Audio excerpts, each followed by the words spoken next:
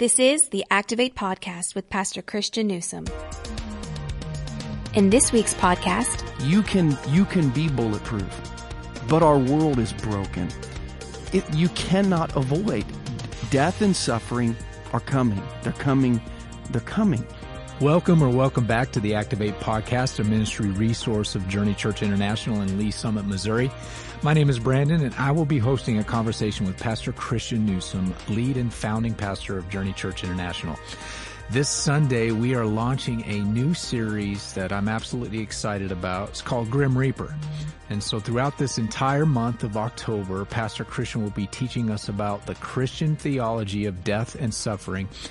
And we will be unpacking that even more in the podcast. Pastor Christian, thanks for carving out once again a few minutes out of your schedule to have a conversation about this really important topic of death and suffering. And I'm interested, how has your perspective, or how has your perspective and personal beliefs about death and suffering changed as you've grown older? So I think not just my age, but my experience. After 20 years in ministry, I think I've gone from avoiding it at all cost to just embracing the reality of brokenness. Not that I want to, but we talk in this message. We said the starting point for a theology of death and suffering is this: they're coming.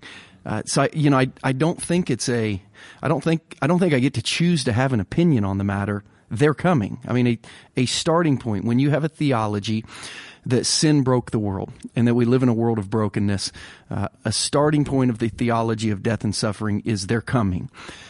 The second question is what are you going to do about it? And I think in the beginning part of my life, in the beginning part of my ministry, probably even up into my 30s, I think the thought was I wanted to avoid death and suffering. And I think there was a little bit of spiritual naivety that, hey, if you just do things right and you live well and you take care of yourself, you'll have less death and suffering than if you would do things to bring it on you in consequences. And I think I've realized death and suffering are not always a consequence of your actions.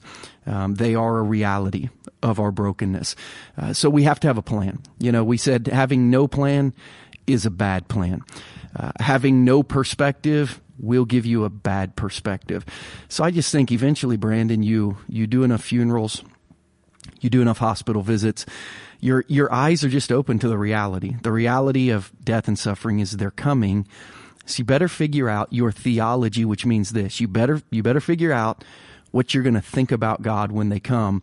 More than that, theology is not what we think about God. Theology is what we know about God. You better remember what you know about God when you go through suffering and death, or you're going to be in a really bad place. So, we're recording this podcast on a Thursday. I will have preached the message on a Sunday this week. Last night I spent, 30, 45 minutes in the hospital, with one of the men in our church, 54 years old, who suffered a debilitating stroke. He was on day 17 in the hospital when we were with him. He really is fortunate to have survived, and he has a very, very long road. That was a day after we finished the preparations for, and 2 days before, the funeral that I mentioned in my message on Sunday, of a little baby in our church who died before he got to take a breath, after 8 months of growing in his mother's womb and really almost being ready to be delivered. He just didn't make it. And when you come through weeks like that, you can't choose to avoid, nor can you just see pain and suffering and death as a consequence that if you just live a really good life, you're not going to have to go through. Your eyes are opened as you experience life to that base reality. Death and suffering are coming. So get ready. Get ready to know what you believe, why you believe it, and what truth you're going to hold on to, because it's coming. And if you have a plan for it, a theology for it, a belief system for it, I think God can work mightily through it, and I think God can use you to work mightily in someone else's life as they go through it. Well, I'm glad we're going to talk about it openly this month, and let's dive specifically into your message for Sunday. Your message had two goals. The first goal was to begin to build a theology of suffering and death, for the present and future realities of suffering and death that we will face. In your experience that you just talked about of walking with people through the seasons of death and suffering, does the problem exist in general because we have no theology of suffering or death, or a bad theology of suffering or death, or is it a combination of both? Can you explain? So I think it really is a combination of both. I think, unfortunately, some people in the church have a worse perspective of death and suffering than people who have no plan of death and suffering because of what we read in the book of Job. And we've not yet kind of dived into the book of Job in this series yet. But in the book of Job, the realities were, listen, if you live right, you're not going to suffer. I mean, the realities that Job's friends kept trying to tell him, which ended up being untrue, were, listen, you only suffer if you deserve it. You only suffer as punishment. You only suffer as consequence. And if you just live your life the right way, you're not going to suffer. You don't have to worry about that stuff. When Christians embrace that, what I would call a very poor theology, not totally wrong, but the thought of, hey, following God brings blessing. That statement is true. But thinking following God brings blessing and you'll never have trouble, that's not biblically accurate. I mean, we started this whole series with John 16:33, where Jesus said, in this world, you're going to have trouble. I mean, he promised you're going to have trouble, not just because you do things wrong, but because the world is broken. Because the world is broken, you're going to have trouble, but take heart. I've overcome the world. Like I'm going to help you. So I think it's a combination of both. I think there is a lot of really bad theology. There's a bad belief that if I'm doing things right, God won't let anything bad happen to me. When we look at God's Son, we know that's not true, because Jesus did nothing wrong. And yet he died a very brutal death on the cross. And he spent lots of nights of loneliness, in relational tension, separated from family. I mean, we cannot look at Jesus and honestly state that we believe if we live a good life, God's not going to let us go through difficult things. That's just not true. But I think there is a little bit of total avoidance, that people have no theology of death and suffering. They say, I'm not going to talk about that. I'm not going to talk about it. I'm not going to think about it. I'm just going to live every day to the fullest, and I'm going to act as if this will never happen. And the reality is, when it does, there's not been anything invested in the emotional bank that you draw on in grief and suffering. And one of the things we'll talk about as we go through this series, a lot of what I've learned has come through a tremendous book by Dr. Timothy Keller, Walking with God Through Pain and Suffering. And he talks in that book about, how once you begin to suffer, once you experience death, emotional walls go up. And the only thing that can flood your heart and mind are things that are already there. No new truth can penetrate your emotional boundary once the pain comes. But the truth that's already in your heart, truth that's already in your head, it can echo, it can bounce around the cylinders of the walls that have gone up around you. So for us as Christians, it's so important to kind of preload all the truth of pain and suffering and death. So when the walls go up, they're already inside. They're already with us. The word we've hidden in our heart doesn't allow us to sin against God, doesn't allow us to question God, because that truth of God's word echoes in our soul instead of being repelled by the emotional boundaries that we've put up. So you have to recognize pain, suffering, death. It's coming, and begin to remind yourself of what you know about God before those things come. So when the walls go up, the truth is not stuck on the outside, but it's stuck on the inside. And it can just minister to your heart over and over and over again when you need it most. And that's the plan you're talking about, right? The plan is basically we've got to preload ourselves with the truth of God's word about this idea of suffering and loss and death. That's the hope, yeah, that we memorize beforehand the truth of what we believe, the theology, what we know to be true of God in difficult times. We learn that, we know that, we recite that, so when difficult times come, our spirit can remind ourselves of those things. Yep, that's the thought of this 5-week series, preloading the truth, which is why I said in the message, there's a small group of people who are sitting through this series real time, and I'm probably not going to get a lot of truth through their emotional walls. So I ask them, hang on to this truth, because it's going to be important to you later. But in this season, probably nothing's going to penetrate the emotional boundaries. For everyone else, preload the truth while the walls are down. Those who have the walls up, hang on to the truth. So as they begin to lower a little bit, you can go back and study and find that those things were true, even in a great season of darkness in your life. That's profound, Pastor Christian. I can't wait to unpack that a little bit more. I was also intrigued by another statement from your message that's still kind of resonating in my heart. You stated that anthropologists who study people and culture throughout history say that every civilization in the world has shaped a plan for finding meaning in pain and suffering, but our Western culture has done the worst. Rather than finding meaning, we do everything we can to avoid pain and suffering.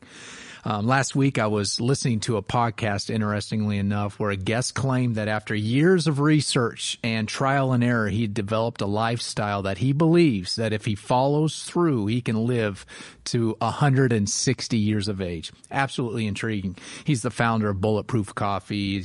Don't agree with everything he says, but I was just intrigued by the conversation. Why is this kind of thinking so dangerous, and why is having no plan for death and suffering, and even trying to avoid it, a really bad plan? Because you can drink all the Bulletproof coffee and energy drinks and Bang and milk and whatever. Right. You can live to 160. Here's what's going to happen if you live to 160. Every person that you've ever known in your life is going to die. I mean, when I talk to people who are in their 90s, and I just say, man, tell me about life. Tell me what you're learning. People in their 90s, they talk about losing their kids in their 70s. Yes. They talk about losing a grandkid in their 50s. And I'm not talking about when they're in their 70s. I'm talking about when you're 95 and your kids are 75, you may outlive your kids. When you're 95 and your grandkids are 50, 52, there's a much greater chance of even losing your grandkids. So live to 160, live to 200, live to 250. God bless you, go for it. However, that does not exempt you from having a plan for suffering and death. You probably need more of a plan for suffering and death, because your first wife's going to die, and then your second wife's going to die. If you live to 200, probably your third wife no one is going to marry die. you at that age, right? Yeah, I mean, the reality is you can be bulletproof, but our world is broken. You cannot avoid death and suffering are coming. They're coming. They're coming. And having no plan is a really bad plan. And having no perspective, not knowing what you will think in those times, makes you think the wrong things, I promise. I think we should all be healthy. I think we should all wear seatbelts. I think we should all get 8 hours of sleep a night. I think we should all take our vitamins and get a yearly physical. I think we should try to live as long as God has intended for us to live. I think that whole time we're alive, we should try to know God, continually be transformed, find our purpose, make a difference. But the people who do all of that are going to experience pain and suffering and death along the way. And you have to know how you're going to react to those things before they happen, or the truth of the gospel, the truth of God, is not going to be able to find its way to your soul in a really, really dark time. So this series is all about preloading truth, or finally acknowledging truth if you've gone years in a really dark season of trying to retrain your heart to see the light of God and who Jesus is, even in times of pain and suffering. Pastor Christian, I love how you unpack the biblical story of Shadrach, Meshach, and Abednego and the fiery furnace in Daniel chapter 3. As a child, that was one of my favorite Bible stories. Just a quick reminder of this story. In this narrative, these three young men were willing to stand up for what was right, even if it meant being thrown into a fiery furnace. Shadrach, Meshach, and Abednego were doing what was right, and yet God did not protect them from the fiery furnace. So why is it not so surprising, even shocking for a lot of Christians today when they face suffering, even when they are living for Him? I think a lot of it is the pop culture good news verses that we memorize. I've got a lot of friends who've got like Bible verses tattooed on a part of their body. I don't know any friend who's got Daniel 3:18, even if God does not. tattooed on them, right? I mean, we've got Jeremiah 29:11. God's got plans for a hope and a future, and we believe He does. I mean, I'm not saying He doesn't. We believe that He does. We've got Philippians 4:13. I can do all things through Christ who strengthens me, and we absolutely can. We've got Romans 8:28, that God uses all things that work together for His good, for those who love Him and are called according to His purpose. And He does. We really, really do believe that. Not very many people have Daniel 3:18, that my God is able to do anything. And even if He doesn't, I'm going to worship Him and learn something different about Him. So I think a lot of it is the pop culture pep talks that people hear so often in the 30-second radio blip, in the devotional book, from a lot of popular podcasts and a lot of popular preachers. I mean, there's just a lot of feel-good stuff in the world. And listen, man, Christianity feels better than everything. And I believe every promise of the Bible. I just know all of them will be fulfilled in eternity.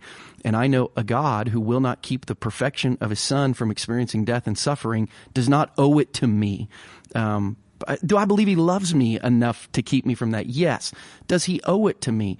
No Christian who's read their Bible honestly and knows about Jesus would say God owes me more than He owed Jesus. And if Jesus experienced suffering and death in God's plan for Him for the world, then we are probably going to go through those things too. But we don't stay buried in the grave, and we don't stand alone in the furnace, right? It's that song we close with. There's another one in the fire. So this series is about living through the furnace of even when God does not. How do I make it out? I don't think Shadrach, Meshach, and Abednego thought for a moment they'd be thrown into that fiery furnace. I think they were shocked, but they made it. And the miracle of the story was they survived it, not that they avoided it. And a lot of times the miracle of our story in the eyes of the world will not be, hey, you should be a Christian because Christians avoid pain and suffering. The miracle of the Christian life is that Christians survive pain and suffering. And they even get stronger in the midst of it. That is the miracle of following Jesus, of walking with Jesus. Not that we avoid the fire, but that we survive the fire because somebody stands with us in it, and His name is Jesus. The final key truth from the message was this: for Shadrach, Meshach, and Abednego, the presence of God in the furnace brought an intimacy that the protection of God from the furnace could have never brought. I love that. Can you unpack this a little bit more for the podcast listeners? How can we find greater intimacy with God inside the furnace than from being protected from the furnace altogether? Yes, as we talked about that, all of us, Shadrach, Meshach, Abednego, and us, if we would have been the fourth in the story off to the side, we would have said God moved in a greater way for us not to get thrown in the fire. But they learned something about God in the fire that they could not have learned standing outside the fire. And I think the biggest thing they learned was this: God through Jesus was willing to suffer with them, not just for them, but with them. He was able to stand right beside them in the most difficult moment of their life and say, we together are going to get through this. We together are going to walk out of this. And nothing you face for the rest of your life will convince you that you will ever be alone, because at your hardest point in life, I didn't say, look up, I'm in heaven away from you. I said, look here, I'm right beside you. And when we see Elijah, who needed God most, God came to him in a whisper because He was right beside him. And I think this story reminds us in our most painful times, we are not far from God, we are near to God. And God doesn't say, look up. He says, look here. And He's right beside us, able to take His hand and walk through anything and eventually out of anything, because He's right there with us, not just as a supernatural rescuer, but as one who's willing to take all the heat that we take, one who's willing to suffer all the pain that we're in, one who's able to sit in all of our loneliness with us so that we can, with Him, walk out of that, not to be spared from it forever, but to realize I can go back in and walk out with someone else. See, once Jesus does for us, we realize we can do for others. What I used to think was that if I got in the fiery furnace, I would burn up. Now I know I can make it there. So my other friends who are there, I'm going to go back because I can make it out. I made it out once. I can make it out again, and I can bring other people with me this time. There's such power in having a good theology of suffering and death, because not only do we make it, we then become compelled to help others make it as well. Well, last question for today, Pastor Christian, and we can do this quickly. I know how you build these series out. You're always just a few steps ahead. You already have the end in mind. So as you're thinking through that, what challenge would you give the listeners of this podcast over the next 4 weeks as you talk about building a proper theology of pain and suffering? Yeah, so the big thing, remember, proper theology, not just what we think about God, what we know about God. What do we know to be true about God in suffering and in death? The next 2 weeks will be on suffering. What do we know to be true about God when we suffer? We're going to learn how God uses it. We're going to learn how God is with us. We're going to learn how God matures us. We're going to learn how God leverages our pain for someone else's purposes later in the future. So the next 2 weeks are going to be all about what do we know about suffering and where God is in suffering and how God is using suffering. Even suffering He doesn't cause, He will use. And then the final 2 weeks will be all about what do we know about God when we walk through a season where someone close to us dies. What do we know about God? What has God done when someone close to us has died? What has He done for them? What is He doing for us? Where is He in that season? We're going to walk through it intellectually on October 27th, and then we're going to walk through it experientially on November 3rd. We have Brittany Booker Price, an incredible speaker who goes all over America speaking about her pain. She lost her husband when she was in her 30s.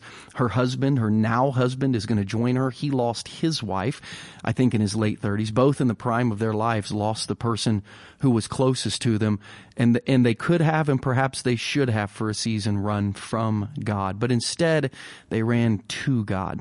And now they share their story not as a lesson of just here's what the Bible says, but here's what the Bible says, and here's how that was true in our life. And if you just keep walking forward, here's what you can experience in your life. The next 4 weeks are going to be really powerful learning. We've kind of raised the reality that we got to have a good theology. Now we begin to learn the next 4 weeks what that good theology is that we can know and follow. And Brandon, I wish, man, I just wish at the end of this series, Jesus would come back and none of us would have to use His stuff. I don't think that's probably the reality. So my first hope would be that none of us would ever have to use what we learn. I think the reality is all of us will, but if we can learn it and know it, we can not only step out of the fire, we can step out of the fire and not even smell like smoke, and have the confidence that we can return to the fire when we see our friends in it, and help pull them out as well. I think that's the hope of this series. Well, Pastor Christian, this has been a great launch to a new series. So thank you for helping us build a strong theology around pain and suffering, and reminding us that even in pain and suffering, we may be experiencing that we're experiencing now. Jesus is right there with us. And as always, if today's conversation has sparked a question that you would love an answer to, especially around the topic of pain and suffering and death, please don't hesitate to send us your question to activate@takethejourney.cc. Chances are someone else has that exact same question, and we may be able to answer it in an upcoming podcast episode right here at Activate. We look forward to catching you next time on the Activate podcast, where we challenge you to build a faith that is active. Thank you for listening to Activate with Pastor Christian Newsom, a podcast of Journey Church International.